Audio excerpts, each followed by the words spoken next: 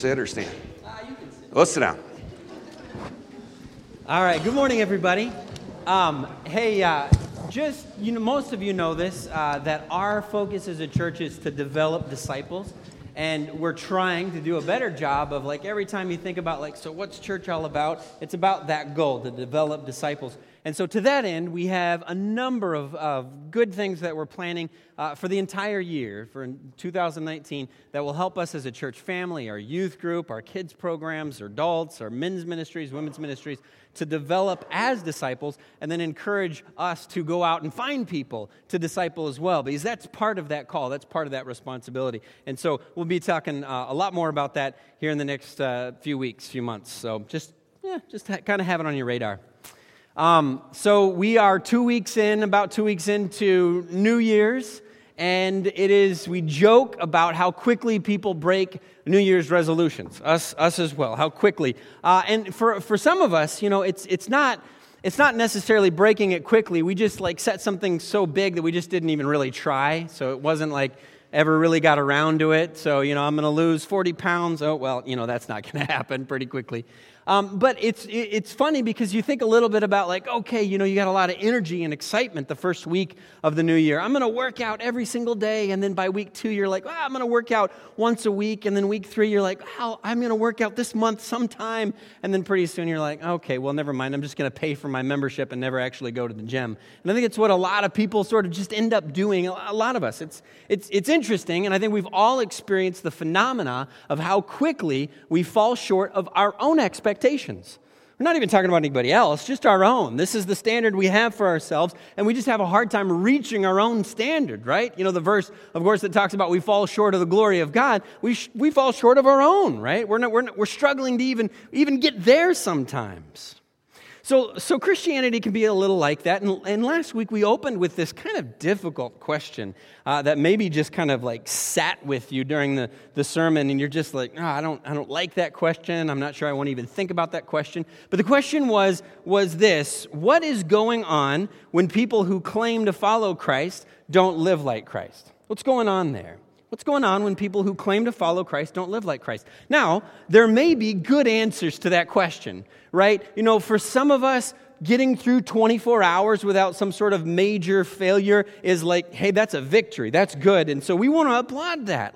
For some of us, maybe we just started with such kind of a moral deficit that we've rocketed to, a plateau, right? We're doing okay.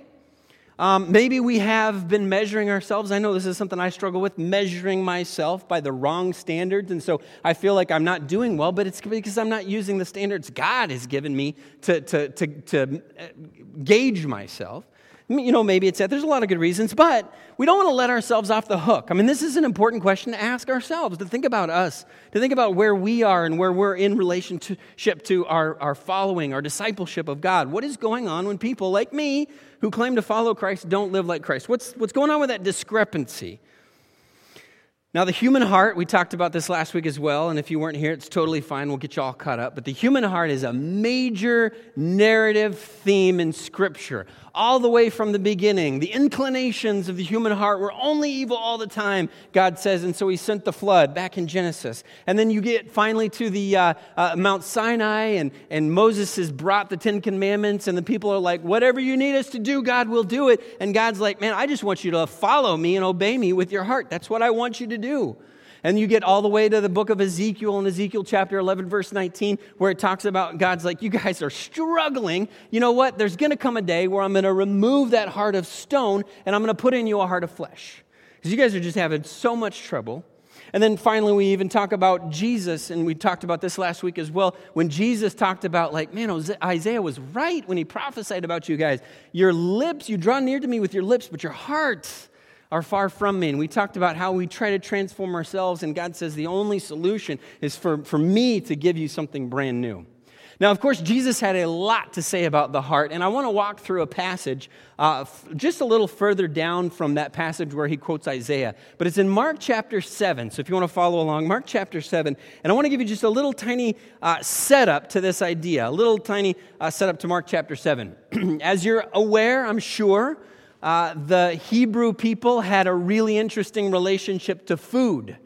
It was very important to them what they ate and what they didn't eat. And of course, that's per God's expectations in the Old Testament. So, there's no bacon, there's no hot dogs, unless they're all beef, right? There's just these things, no shellfish. There's these things that you could not eat. And it was very important because they believed, again, by reading the Old Testament, that when you ingested these things, you became unclean before God, and then you had to go through this ritual purifying process through which you could actually present yourself to God again. So the things that you ate made you unclean, and it was just, they had built their society around some of these foods. There just wasn't a market for some of these things, and I don't know if they ever snuck off, or if there's ever a temptation for teens, to go in a dark alley at night and eat some bacon. I don't know how that worked, but they had this relationship to food that was very interesting because it was reflective to some degree of their relationship with God. So that's the setup to what we're going to talk about in Mark chapter 7. God really cares about what you eat. So this is Jesus, God in human form, in Mark chapter 7, verse 14, starting in verse 14. Again, Jesus called the crowd to him and said, listen, everybody, all right? Understand what I'm about to say, because you can tell, even from the text here, he's just a little fed up with everybody. Come on, listen. Listen to me. It's like when parents grab their kids by the shoulder, just sit down on the couch. Look me in the eyes here. Nothing, verse 15, nothing outside a person can defile them by going into them. Whoa, those words must have just landed like a lead balloon because they had built their society for thousands of years, millennia, around the idea that if you eat certain things, it defiles you. And Jesus is coming along and saying, nothing outside a person can defile them by going into them. Rather, it is what comes out of a person that defiles them. And there, that they were thinking like, what comes out of a person? Come on, Jesus, that's gross. Come on, let's keep it PG here, Jesus. That's, because that's what they were thinking. And he even addresses that. So he talks about, he leaves that hanging with all those people. And it blew their minds. Like, what are you talking about, Jesus? This is crazy. So the apostles talked to him just a little bit later in verse 17. After he had left the crowd and he entered the house, his disciples asked him about this parable. Jesus hadn't spoken a parable. But what he said was so contradictory to what they understood. They were like, it would be as if I got up here and I said, today, church, I want to talk to you about how the world is flat. You guys would be like, well, is this some setup for some weird illustration I don't get? What's going on? It doesn't make any, what are you talking about? It doesn't make any sense. Jesus didn't speak a parable. And so his disciples were like, you're talking crazy, Jesus. What is this whole thing about the stuff that you eat doesn't defile you? Have you not read the Bible? It's totally about that. The stuff that you eat defiles you. And Jesus is like, oh my goodness. And he says something super interesting here. Next verse, verse 18. Are you so dull? Are you so dull? And they're like, I guess so, Jesus, because we're not getting this. Now, this word is super interesting because the Bible does this all the time. The Bible cleans up the language of Jesus for the modern reader because it would hurt our sensibilities. Because the word Jesus uses here is a word that you teach your children not to say. That's the word Jesus uses here. It can be translated starting with an S and ending with a tupid. That would be an accurate idea of what Jesus is trying to convey. Are you so dull? Do you guys not get it? So he goes on to say, are you so dull, he asked, don't you see that nothing that enters a person from the outside can defile them? And they're like, honestly, Jesus, we don't see that. What are you talking about? Verse 19, he goes, this is why, for it doesn't go into their heart, but into their stomach, and then out of the body. You didn't know the Bible had stuff like this in it, did you? This is a little biology lesson. This is like a 5th grade, hey, where does the food go when you eat it? Your, kindergartner asks you. Well, just read Mark chapter 7. Jesus will teach that. And it says something super interesting. In saying this, Jesus declared all foods clean. Bacon is back on the menu. That's a little interesting tidbit that is thrown in there in that text. Super fascinating. I did that parenthetical statement is not something I added. That's there in the text in Mark chapter 7. And then he goes on to say, verse 20, he went on to say, what comes out of a person is what defiles them. The things that come out of you. What are you talking about?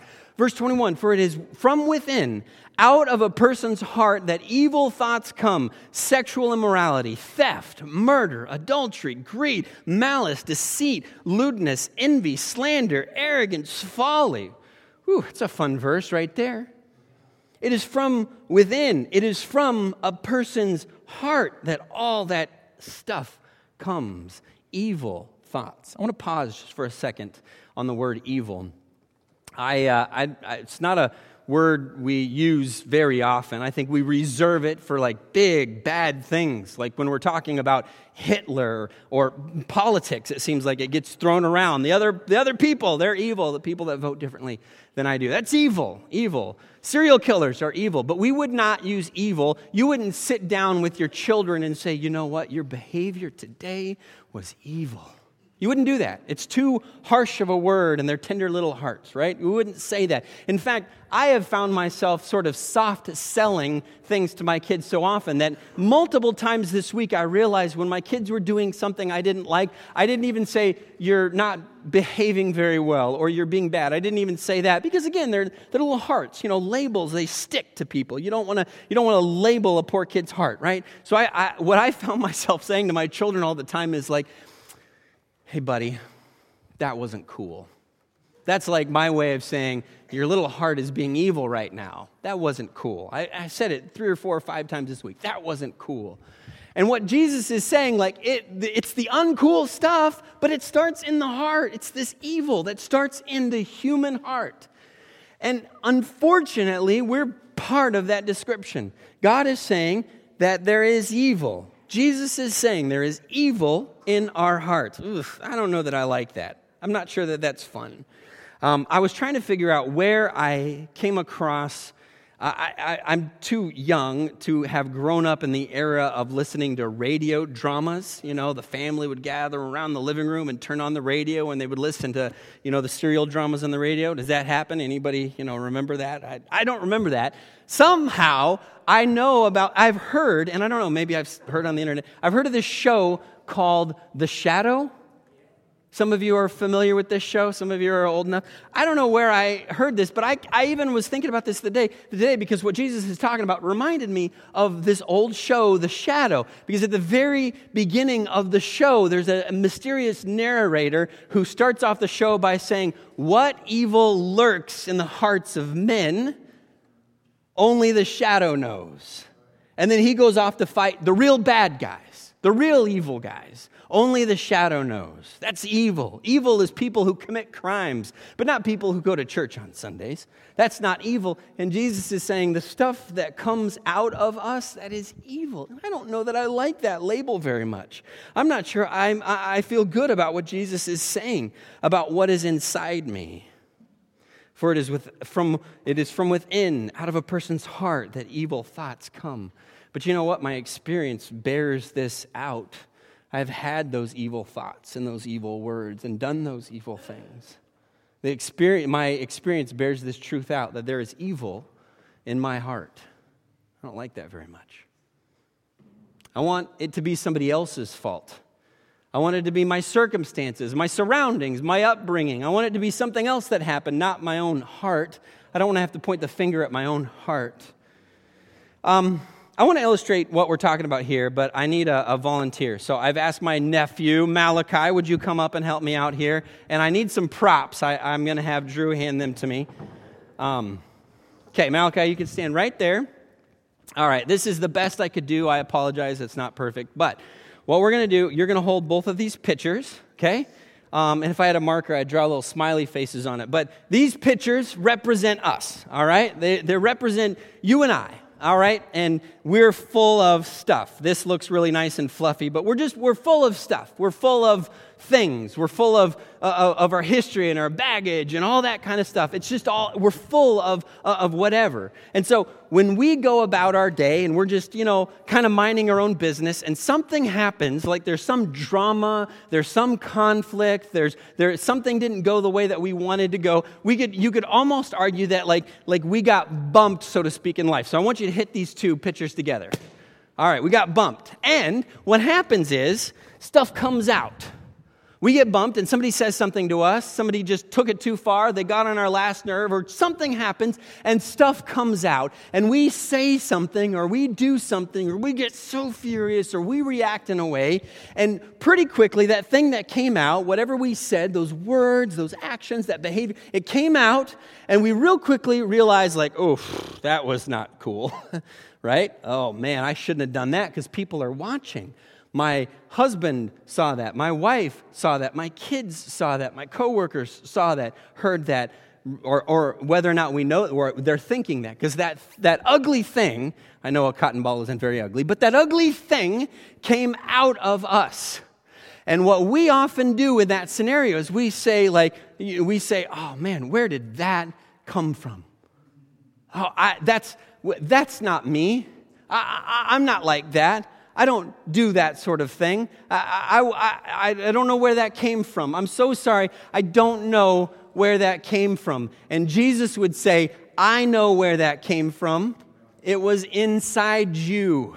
No. They did something to me. They said something to me. It's their fault. It's the circumstances, God, you have placed me in. Nope, God says that was inside you. What came out of you was inside you. Whew, if that is not indicting, man, to think about the things that we say, the arguments that we have, like, well, I was hungry, I was tired, it was inside you. That junk was inside you, and every once in a while we get to witness our own junk coming out, and we want to blame other people, we want to blame other things, but it's inside us. I've seen this in me. It was inside me, and I have to deal with it. I have to acknowledge it. Thank you, Malachi. I appreciate it. Appreciate your help. Good job. The sad thing is there's still a lot more inside us. There's still a lot more junk to deal with. Jesus says, I know where that comes from. In verse 23, all these evils come from inside, and they defile a person. And think about your week. Think about the conflicts you had with somebody, the frustration you expressed when you let down your guard. Well, yeah, but it was traffic, and I was stressed, and I had a busy day, and they said that thing that they know I don't like them to say, and they pushed my button, and they got on that last nerve, and I had it up to here. You know what? You showed it. It came out, because Jesus said it was inside you. It was inside you. It was inside our hearts.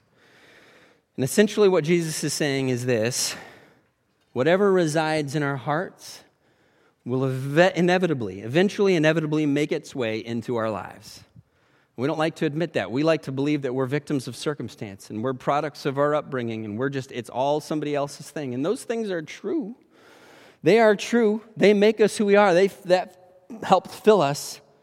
But those things we say, those things we do, the ways we react, the ways we respond, that came from inside us, according to Jesus. So if what's coming out of you is negativity, what's coming out of you is complaint, what's coming out of you is lust, what's coming out of you is anger, what's coming out of you is judgmentalism, it's because that's what's inside you. Whatever resides in our hearts will inevitably make its way into our lives. And we can blame, we can point fingers, but if you look at the clues, they point to the real culprit. And it's hard to admit. It's hard to admit that our hearts have some evil, dark corners. It's hard. It hurts. It hurts to even think it, much less say it, to confess it to someone else. It hurts. But I bristle at Jesus' assessment. I don't like it. I don't like it at all. I want to say, Jesus, you're not acknowledging the fact that my life has been hard. You're not acknowledging the fact that my day has been hard. But he's saying, I know where it comes from. My heart almost tells me that I'm wrong about Jesus' assessment of my heart. You know what I mean? When Jesus says there's evil in there, my heart almost tells me, like, I don't know, Jesus. I'm not sure you're right. You didn't have it as hard as the rest of us do. I'm not sure. My heart is a little defensive. You ever experienced that? Somebody points out some real, legitimate flaw in you, and you immediately get defensive? Jesus may have very well had a specific Old Testament passage in mind that we're going to look at in a second, but I want to tell you a quick story. My wife and I got to go, I love traveling, I love experiencing new things, I love just the whole thing. and we got to go to Jamaica a few years ago, and it was my first time going there. Beautiful country. Everybody I interacted with was friendly, and we landed. We took this little shuttle right to the hotel, and the hotel it was a Holiday Inn, but it was surrounded by a big high fence and barbed wire on the top. And it's not normal. Doesn't seem normal for Holiday Inns, but whatever. So we went in, and I just get so excited. I know most of you would hate me on vacation, but I wake up even earlier on vacation than I do just normally, because I'm just like, let's go explore, let's experience life. It's miserable. I know for people like Corrine who just we're on vacation, let's sleep. So I wake up early and I'm like, what am I going to do? Well, I'm going to go explore the island. I'm just going to walk around and meet people and just live and experience. So I tried to leave the hotel, and there's a security guard, and they're like, where are you going? I don't know, I'm just exploring. You really should have somewhere you're going. Well, down the road. And it's starting to dawn on me that maybe they're trying to dissuade me from just leaving.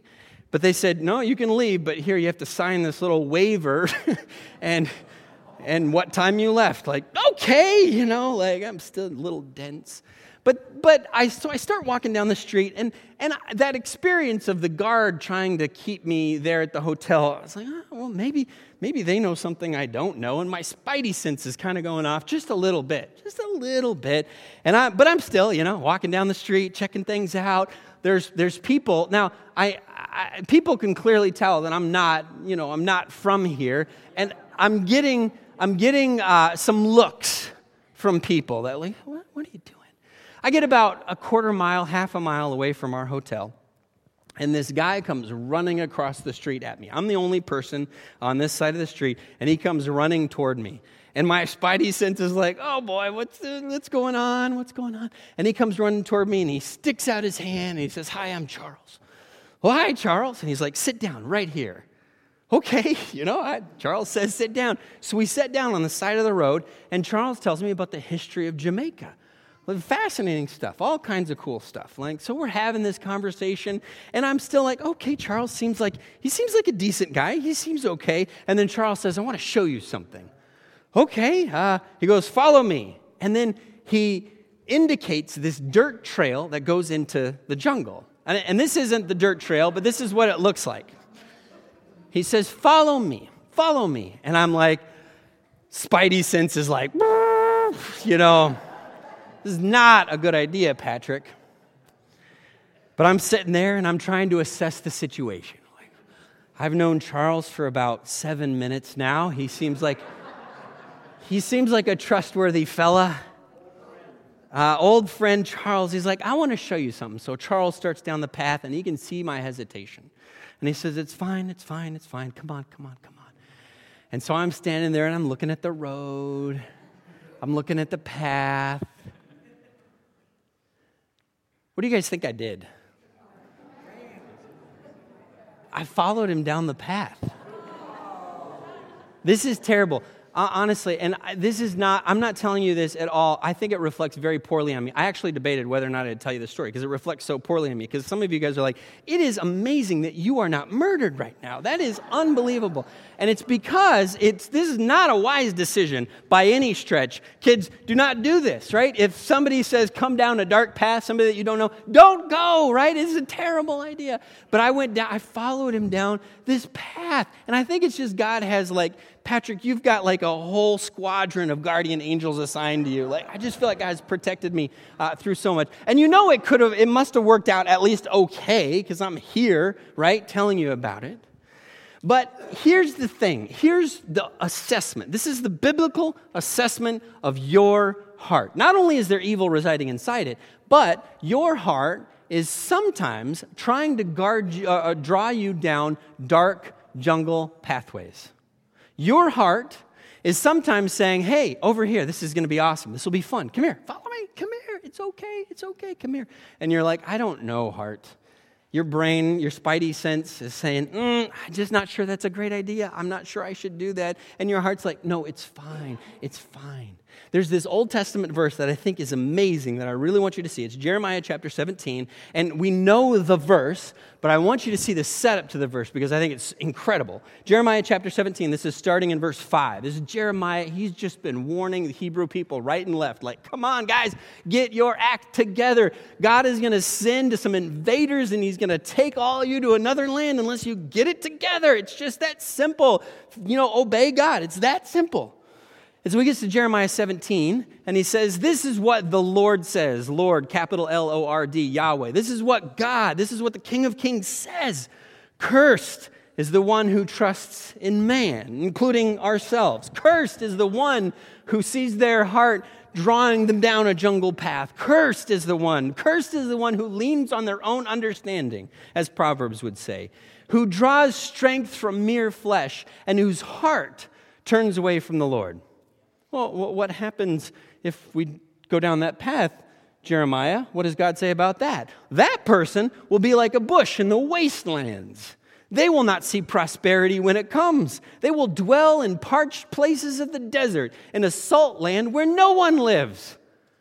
Well, that doesn't sound very much fun for an extrovert like me. I don't want that. That's cursing. Oh, no, thank you. Do we have any other, that's cursing. Do we have any other alternatives? And Jeremiah said, yes, verse 7. But blessed is the one who trusts in the Lord and whose confidence is in him. Verse 8, they will be like a tree planted by the water that sends out its roots by the stream. It does not fear when heat comes. Its leaves are always green. It has no worries in a year of drought and never fails to bear fruit. Oh, that sounds good if you're talking to a culture that is just steeped in agriculture. This sounds good. All right, so I want to avoid the cursing in the desert, and I want to go after the blessing and the harvest. That's what I want. That sounds great. So why would anyone ever choose cursing over blessing? Why would anyone ever do that? And the very next verse, God says this about the heart. The heart is deceitful above all things and beyond cure. Who can understand it? And what we're being told here is that our hearts will call us down dark jungle paths to sin. I've followed my heart there and suffered the consequences of that. Our hearts are not always on our sides. God tells us that. Our hearts don't always have our best interests in mind. But what does every single Disney movie that has come out in the last 15 years teach that audience to do? Follow your heart. And Jeremiah would say, no, buddy, question your heart. Question it, challenge it, examine it. That's what David said over and over again in the Psalms. Search me, God, know my heart. See if there be any wicked way in me. Psalm 139. Our hearts will try to talk us into things that end in ruin. Now, I'm here. So obviously going down this dark jungle path didn't turn out too badly for me. And I felt like it was a good illustration, but you know what? Charles and I went down that path about 20, 30 feet, spidey sense tingling the whole time. I'm watching the path, waiting for his buddies to come, trying to assess the situation. And all Charles wanted to do was show me this olive tree that was down the path, and we picked some almond tree, picked some almonds. I didn't know they grew on trees, but they do, and there's this fruit around them, and we ate some fresh olives. That's all Charles wanted to do. That turned out okay. That's where the illustration breaks down. I was fine. I was safe. But not because I was exercising good judgment. Not because it was a smart thing to do. Our hearts sometimes talk us into things that are bad for us. Often talk us into things that are bad for us. Okay, let's wrap this up. Let's land the plane. This feels like a lot of bad news about our hearts. It's like going to the mechanic with your car, and the mechanic comes out with just pages and pages. Like, well, you got this, and it's expensive. And at some point, you're like, well, is this even salvageable? Should we even try to fix this thing? What's the point here? And throughout the process of studying for this series about the heart and examining the heart, there's been this verse of Scripture that just, I feel like the Spirit is telling me, reminding me of this verse of Scripture over and over again. But it's in Romans chapter 7, and we'll just wrap up with this. This is Paul's conclusion about like this push and pull between the heart telling him to go down this jungle path and saying, hey, cursings, obey God, life, death. Verse 24 says, what a wretched man I am. This is Paul writing. What a wretched man I am. Who will rescue me from this body that is subject to death? And I think you could almost argue, you could point out that it's almost like Paul is saying, what a dark heart I have. I want to do the right thing, but I don't do it. I don't want to do that thing, and that's what I end up doing. What's wrong with my heart? Who will rescue me from this body? Who will rescue me from this heart that is messed up? And you sense the desperation in Paul's prayer there. You sense it. I sense it. And that's what makes this next verse so powerful. Verse 25, thanks be to God who delivers me. Who will rescue me? God will deliver me. Amen. Here's the deal. And here's why it's important to call out the behavior that's in our hearts. Here's why it's important to call out the behavior that's in my heart. As painful as it is, here's why it's important. Because it is precisely because we realize how terrible things are that we're looking for help. Because if we don't believe that we need to be rescued, then we're not looking for a rescuer. If we don't believe we need to be saved, we're not looking for a savior. If we don't believe there's something bad going on that needs to be fixed, we're not looking for anyone to fix it. And Paul gets to the point where he says, who will save me? It is a mess in here. It's a mess in this body. It's a mess in this life. And he says, thanks be to God who delivers me, who rescues me. Last week we talked about there's nothing, you can't think your way, feel your way, you can't will your way to transformation. It's God granting you a new heart. But you can't save yourself. You can't clean out all the dark corners of your heart. But I'll tell you what, here's a prayer that God will answer, a scary, dangerous, frustrating prayer that God will answer. If you commit to praying, God, show me the junk in my heart, God will show you. In fact, God's probably been trying to show you, and we're just not tuning in, we're not paying attention. If you ask God to examine your heart, if you ask God to search your heart, God will show you some stuff that needs to be drawn up and repented of. Just like Jacob talked about in his communion talk. The heart is messed up. But listen, God can't forgive it until we repent of it. We can't repent of it until we're willing to admit it. What evil lurks in the hearts of men, God knows, but you know what? We know too. We know what's in there. And so it's my challenge for us is for us to just be brutally honest with our hearts, brutally honest with ourselves, so that God can dig into those hearts and forgive us, so that we can be, those things can be taken away. Those dark corners, those dark shadows in our hearts can be swept away. Let's call it out, and let's let God, through Jesus Christ, do his work on our hearts. Let's pray. Father in heaven, we are grateful to be able to think through these topics, Lord, and they're not fun. They're not fun to admit that we have some serious shortcomings, some serious problems, Lord. I confess the darkness in my own heart. And Lord, I thank you so much for the forgiveness that I received through Jesus Christ. Lord, I pray that we would be a people who not only experiences that forgiveness, but lives that forgiveness as a shining light to people in this world who are walking in darkness, Lord, who are walking in evil and just don't even understand it, who are trying to call evil good and good evil. Lord, help us to be a light for the world around us because we have done the work of digging into our own hearts and drawing up those dark, evil corners and letting you deal with them and forgive us for those things that we've done, that we've said, that we've thought. Lord, lead us into your paths. Lead us into your ways. Lord, help us not to trust ourselves, to trust our hearts, but to trust you. Renew our hearts, God. In Jesus' name I pray. Amen. You are dismissed.